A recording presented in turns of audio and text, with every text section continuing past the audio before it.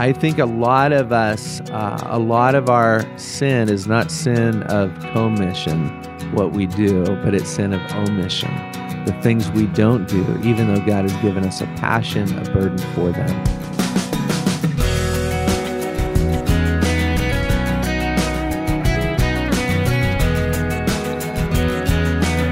Welcome to First Person, a weekly interview program. I'm Wayne Shepherd, and our guest now is author and pastor Jason Dorsey. Thanks for joining us today. It's always great to get your feedback on what you hear, so please visit our Facebook page, facebook.com/firstpersoninterview. You can leave your comments there and learn just a bit more about this program and our guests, or use our webpage for that purpose, where you can also browse the archive of past interviews and listen right there online. Go to firstpersoninterview.com. This weekly visit is made possible through the Far East Broadcasting Company, which loves to have stories of God working in people's lives told. FEBC has a few stories of their own, and you can learn more about them when you click on the FEBC banner found at firstpersoninterview.com. In addition to serving with FEBC, I recently made a trip on behalf of Mission Eurasia with some fellow board members for a first-hand look at the ministry in some key countries. After visiting Kyrgyzstan, we made our way to Ukraine, and while in Kyiv, I took the opportunity to sit down and talk with Seattle area pastor Jason Dorsey. Well, Jason, you and I have planned to have this conversation for a very long time, and here we are finally. We're together in Ukraine, in Kyiv, where we both serve on the board of a great ministry called Mission Eurasia, and we're here for a board meeting. And this is the first time we've been face-to-face. We have a lot of meetings via Skype. That's right. This is the first time we get a chance to talk together. So I'm going to nab you here, even though we're just in a hotel room, and it's not an ideal studio, but I had to talk to you today. So it's great to finally make this happen. Yeah, and you're on this trip with your son, Julian. That's right. Which is a very special experience. Yeah. What an adventure we're on here, isn't it? Yeah. We visited Kyrgyzstan. Yeah. And I know how you feel because we've talked about it, but for me, it was just one of the richest cultural experiences centered on the gospel that I've ever had. Right. Well, the hospitality of the people there just was overwhelming. Yeah. Now, you're a pastor, so you plan to speak on hospitality, don't you? That's right. That's right. Yeah, we're hoping to take some of the video we shot to use it as a intro blurb to a sermon series. Oh, that'd be fantastic. Well, help us get to know you. You have your son Julian with you, but there are other members of the family. So introduce your family to us first. Then we'll talk about your life as a pastor and an artist and a special calling God has on your life. Sure. My wife, Jenny, and I, and our oldest, Jacob, and then Julian, and they are both in college. Mm-hmm. And then Judah, who is a senior in high school, and my daughter, Jackie, who's a freshman. So you're into J's. Huh? Yeah, we're a J family. Everybody, mom and dad, too. Yeah. When I first met you, you pastored a church in Indianapolis. It was Redeemer Presbyterian Church. Presbyterian, and that was a unique church. And it's what first attracted me to telling your story, because you really had an outreach to artists in the church, didn't you? Well, it's an incredible cultural a church that has an incredible cultural ministry. So the building that we owned had over 30 art studios with probably close to 40 artists that were connected to the building. Goodness. About 4 galleries in the building besides the church. And so we shared space with this cultural organization called the Harrison Center for the Arts. And each year, over 100,000 people came through the church building just for the art and culture itself. Amazing. What is the connection between the gospel and art then, as you see it? Well, God is a creator, and so He made us as people to be creative, and so it's a natural expression of our being made in His image. Mm-hmm. And it's a great way for the church to affirm and celebrate the gifts that people have, to create space and to invite people to enjoy the art that people make. It's kind of a lost opportunity through the years, don't you think, that the church has neglected art? Well, I think the church has had a very uneasy relationship to art and artists. Now, as I said, you were pastoring at that time in Indianapolis when we first met. Now you're in Seattle. Tell me about the move and what was behind that. Yeah, so we were completely locked into the church in Indianapolis, but in January 2015, my mom was diagnosed with breast cancer. And so my heart opened up to be closer to home, and a job opening came up in Redmond, Washington. It turns out it's where my dad grew up, and one door opened after another, and we moved to Redmond, Washington in August of 2015. And what's the name of the church in Redmond? It's Redeemer as well. It's a unique community. Redmond, Washington, many people recognize as the home, really, of Microsoft, isn't it? Yeah, Microsoft, and it's a high-tech area. Google, Amazon, Facebook, they're all there. So I know you were going home, but was it a difficult move at all in any sense? Well, it was very hard to say goodbye to our friends, many dear friends in Indy, and a great community there. Well, moving to Seattle meant that you were closer to home. Obviously, you're close with your mom, and she's with us, and it's great. She's doing okay? She's doing great, thanks. Great. Yeah. There's a very special place called Camino Island to you. And That's right. Explain that story to us, and give me a little detail about Camino Island. Yeah, my folks moved to Camino in 1969, just a few months after I was born. My mom's family actually lived there even before that, so she grew up on that island. And they moved there to be artists. My dad made a go as a professional artist and did that for about 13 years before the finances drove him to get a full-time job at Boeing in Everett. But it's where I grew up. And when we lived in Seattle before moving to Indianapolis, my family had given, my mom and dad had given me a little piece of land near them. And I had dreamed of creating an art studio and had actually written out a business plan and imagined what it could be. But all the years in Indy had been too afraid to actually pull the trigger on it. But when Mom was diagnosed with breast cancer, I realized that it was at this point just fear keeping me from making the dream happen. And so even before we moved to Redmond, I had pulled the trigger and got the ball started to build the art studio I had dreamed of for a long time. And what is the mission of the studio? It really is a community-based studio, isn't it? Yeah, so it's called Sunny Shore Studio because it's on Sunny Shore Acres. It's a part of Camino Island.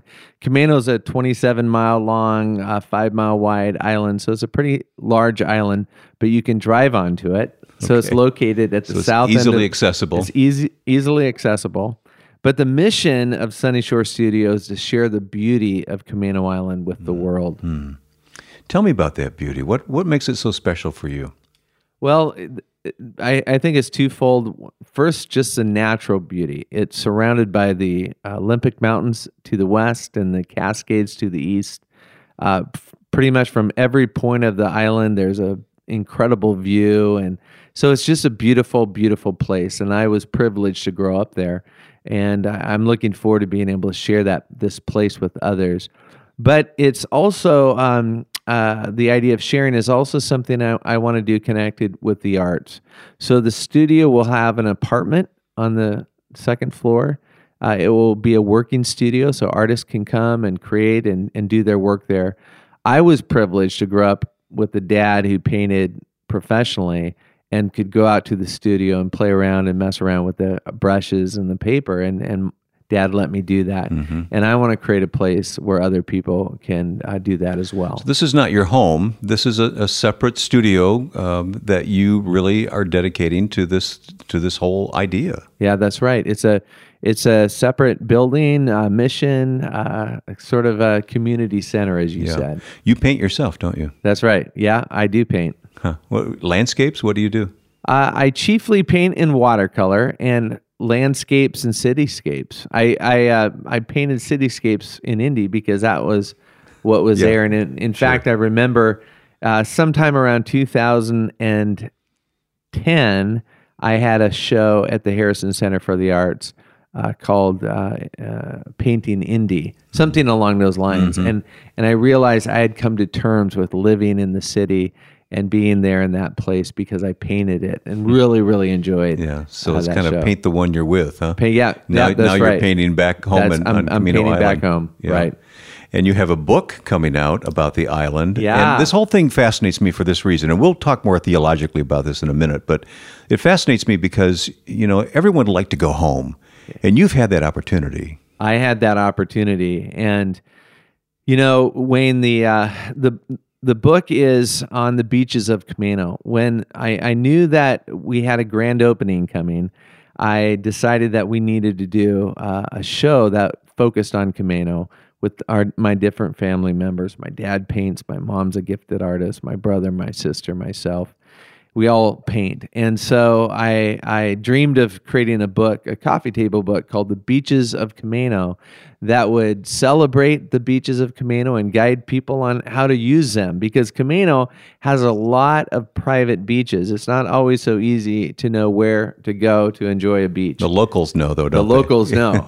So I interviewed over 30 people, and it features 32 of the beaches of Camino Island. Beautiful. Do you have to know Camino Island to enjoy this book that you've put together? I don't think so. In fact, the stories that are woven together are an amazing historical snapshot into a physical place. You learn the history, you learn the stories of people. It's really a great book. It turned out much greater than I even imagined. Well, we'll put information about the book and more at the website firstpersoninterview.com, and we'll give that at the end of the program once again, because you're going to want to follow up on this. When you're painting, what is it therapeutic for you? Is it an expression of God-given creativity? What is it that makes painting so enjoyable for you? Well, it's a gift. I think I see it that way, that it's a gift. I enjoy doing it. I remember the first time that I really realized that I was good. I was 16 years of age. I went out into the studio. I painted a big watercolor, and it turned out great. And I realized, I have something here. My great-grandmother was a nationally known artist, and I have this legacy, this heritage of art in my family. And so for me, it's an expression of my love for a place. And I've found that I love to weave stories, the written word and the visual word together. We'll continue talking about the life and creative work of Jason Dorsey coming up on today's edition of First Person. This is Ed Cannon, president of the Far East Broadcasting Company. FEBC partners with First Person to bring these interviews to you each week because we never tire of hearing how God moves on the hearts of people to accomplish His purpose. Whether in the hard-to-reach places of the world or right here at home, we serve a living God who leads men and women to do great things for Him. Learn more about FEBC at firstpersoninterview.com. Click on the FEBC banner. My guest is Jason Dorsey. Jason is a pastor. He's an artist, and we have gotten to know each other through some ministry together, and it's a great joy to sit here in Kyiv, Ukraine, where we finally connected to talk together. We're both here for a meeting of Mission Eurasia, and we're taking advantage of the opportunity to sit in our hotel room and just talk about this wonderful work that Jason is doing as an artist, but you're also a pastor. And talk about the blending of the two for you. Right. Well, my passion as a pastor is to bring glory to God. And I believe that happens when people live into their unique design, who God uniquely designed and crafted them to be. And so over the years, I've been able to develop a discipleship path that I call identity mapping, which listens to who God has made a person to be, including their wounds. And then as we learn who that person is, then we see the calling that encircles them. I think a lot of people struggle to know, what is my purpose, what is my calling, but this idea of your calling arising from your identity and encircling you being smack dab in the center of your calling, is a really powerful concept. Yeah. For the person listening who doesn't feel they're particularly creative, does this apply to them? Absolutely. Creativity is lived out in so many ways. It's lived out with a high-tech person who's writing code. It's lived out in a person, a diplomat who's coming up with solutions to problem solving in relationships and negotiating between different people groups. So absolutely, we're all creative people. Yeah. Take me deeper on identity mapping. Take me through a little bit of the process involved here. So the process is, first of all, it begins with understanding the story you're in. I like to say, if you don't know, you can't know yourself if you don't know the story that you're in. So we always try to help locate people in the Bible story of creation, fall, redemption, and restoration. Realizing that this is where you are in this story gives great dignity. It gives great sense of self. And we spend quite a bit of time looking at personhood and particularity. This is unique to the Christian understanding of identity. We hold on the one hand that each of us are persons made in God's image. We have equality and dignity and solidarity with all people. And yet at the same time, each of us are absolutely unique, particular people. And it's the holding together of those two which makes Christianity and its view of identity so powerful. Mm-hmm. So that's the starting point. That's the starting point. Okay. So put that in terms of your own life. So where do you fit into that story? Yeah. Well, this process of identity map is actually something I began to take myself through in the summer vacations. We'd come back from Indy, and I would sit down and try to think through who I was and what I was supposed to do in the next year. And over the years, I came up with this word for myself that I was an urban father.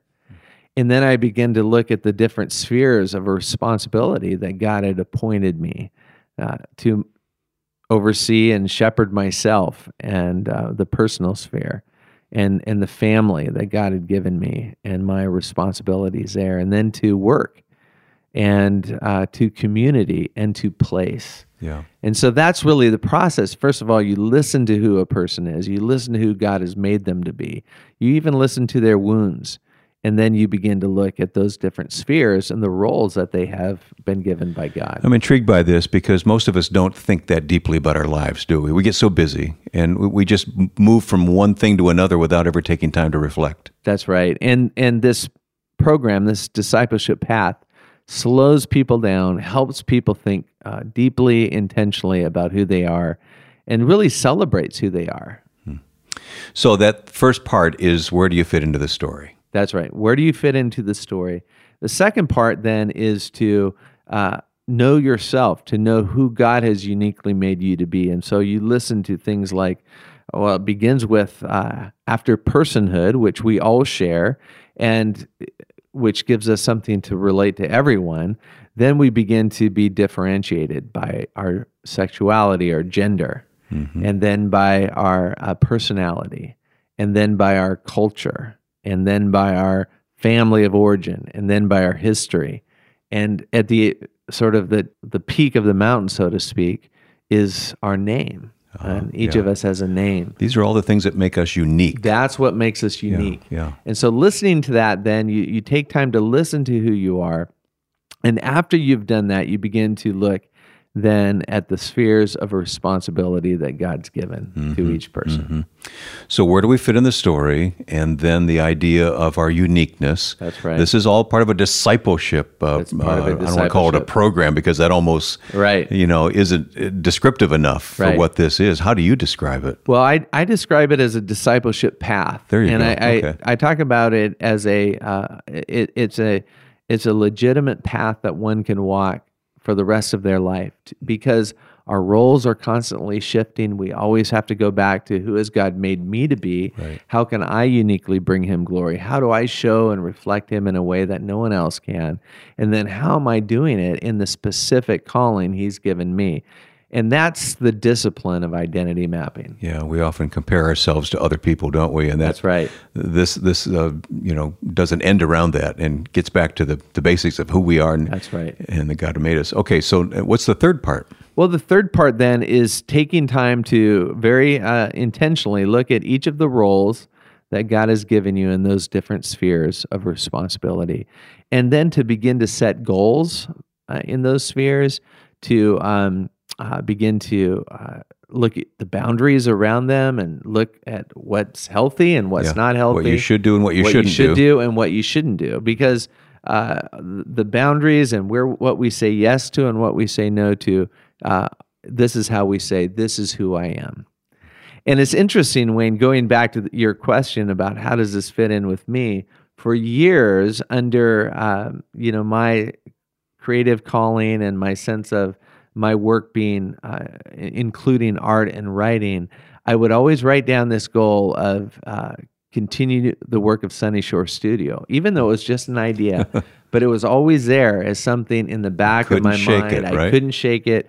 It always sat there in my goals. Isn't that interesting? I think many people have that thing at the back of their mind they just can't shake it, and maybe it is God. Right. Suggesting and urging and calling them. I think a lot of us, a lot of our sin is not sin of commission, what we do, but it's sin of omission. Right. The things we don't do, even though God has given us a passion, a burden for them. Right. Okay. I'm sorry we have to move through this so quickly, but let's just talk about that final step then in the discipleship path. The last path then is just encouraging people to understand their identity in Jesus Christ and step into that calling, which is it's the roles that God has given them. And what's so great about it, Wayne, is very holistic. You're a husband, maybe, or you're a wife or a mom. You have work that God's given you to do, but you also have a calling to place. And whether that's the apartment you live in, or a burden you have, or in our case, a heart for Eurasia and for the for this part of the world. We've seen that the last few days, haven't we? That's right. I have over the years put this part of the world down in my play sphere as something that God has given me to do. And he also, I feel, gave me that place on Camano Island. Yeah, I was going to say that brings us full circle, doesn't it, back to the plan to move home, right. Precipitated by your mother's health crisis, but it goes deeper than that even. That's right. Camano Island is a place that God used to shape me profoundly, and now I feel I can give back to this place. I can celebrate the beauty of it, and I can share it with others. Yeah. Jason, take a moment to talk to the listener who's been listening carefully to this discipleship path and thinking, yeah, maybe that's what I need. But my circumstances are far different from your circumstances. I'm not an artist, and I'm not going to live on a beautiful Camano Island. Help us apply it to where we live. Right. Well, my wife and I do this every year. We take a cohort of people through a process, and we're actually developing a web-based process so that people everywhere can do this. You do have a calling to shepherd your own heart, the personal sphere. Absolutely. You are responsible for yourself. And to neglect it is to neglect the work of God in your own life, right? That's absolutely right. You do have a calling to family. As broken and dysfunctional as your family might be, God has called you to love and forgive and seek the blessing and good of your family. Our first-person guest today has been Jason Dorsey. More information about all that we talked about can be found at our website, firstpersoninterview.com. You can learn more about the Sunny Shore Studio, which is now open, and about the book which Jason's written to celebrate the community, which means so much to him and others. Follow the links at firstpersoninterview.com. And to see what's coming up in the weeks ahead on this program, check out the schedule found there on the webpage, firstpersoninterview.com. Or download our free smartphone app. Search for First Person Interview in your app store. This program is made possible by the Far East Broadcasting Company, a ministry reaching millions of people with the message of the gospel through radio and new media. Next week, Christmas with Michael Card. Now, with thanks to my friend and producer Joe Carlson, I'm Wayne Shepherd. Join us next week for First Person.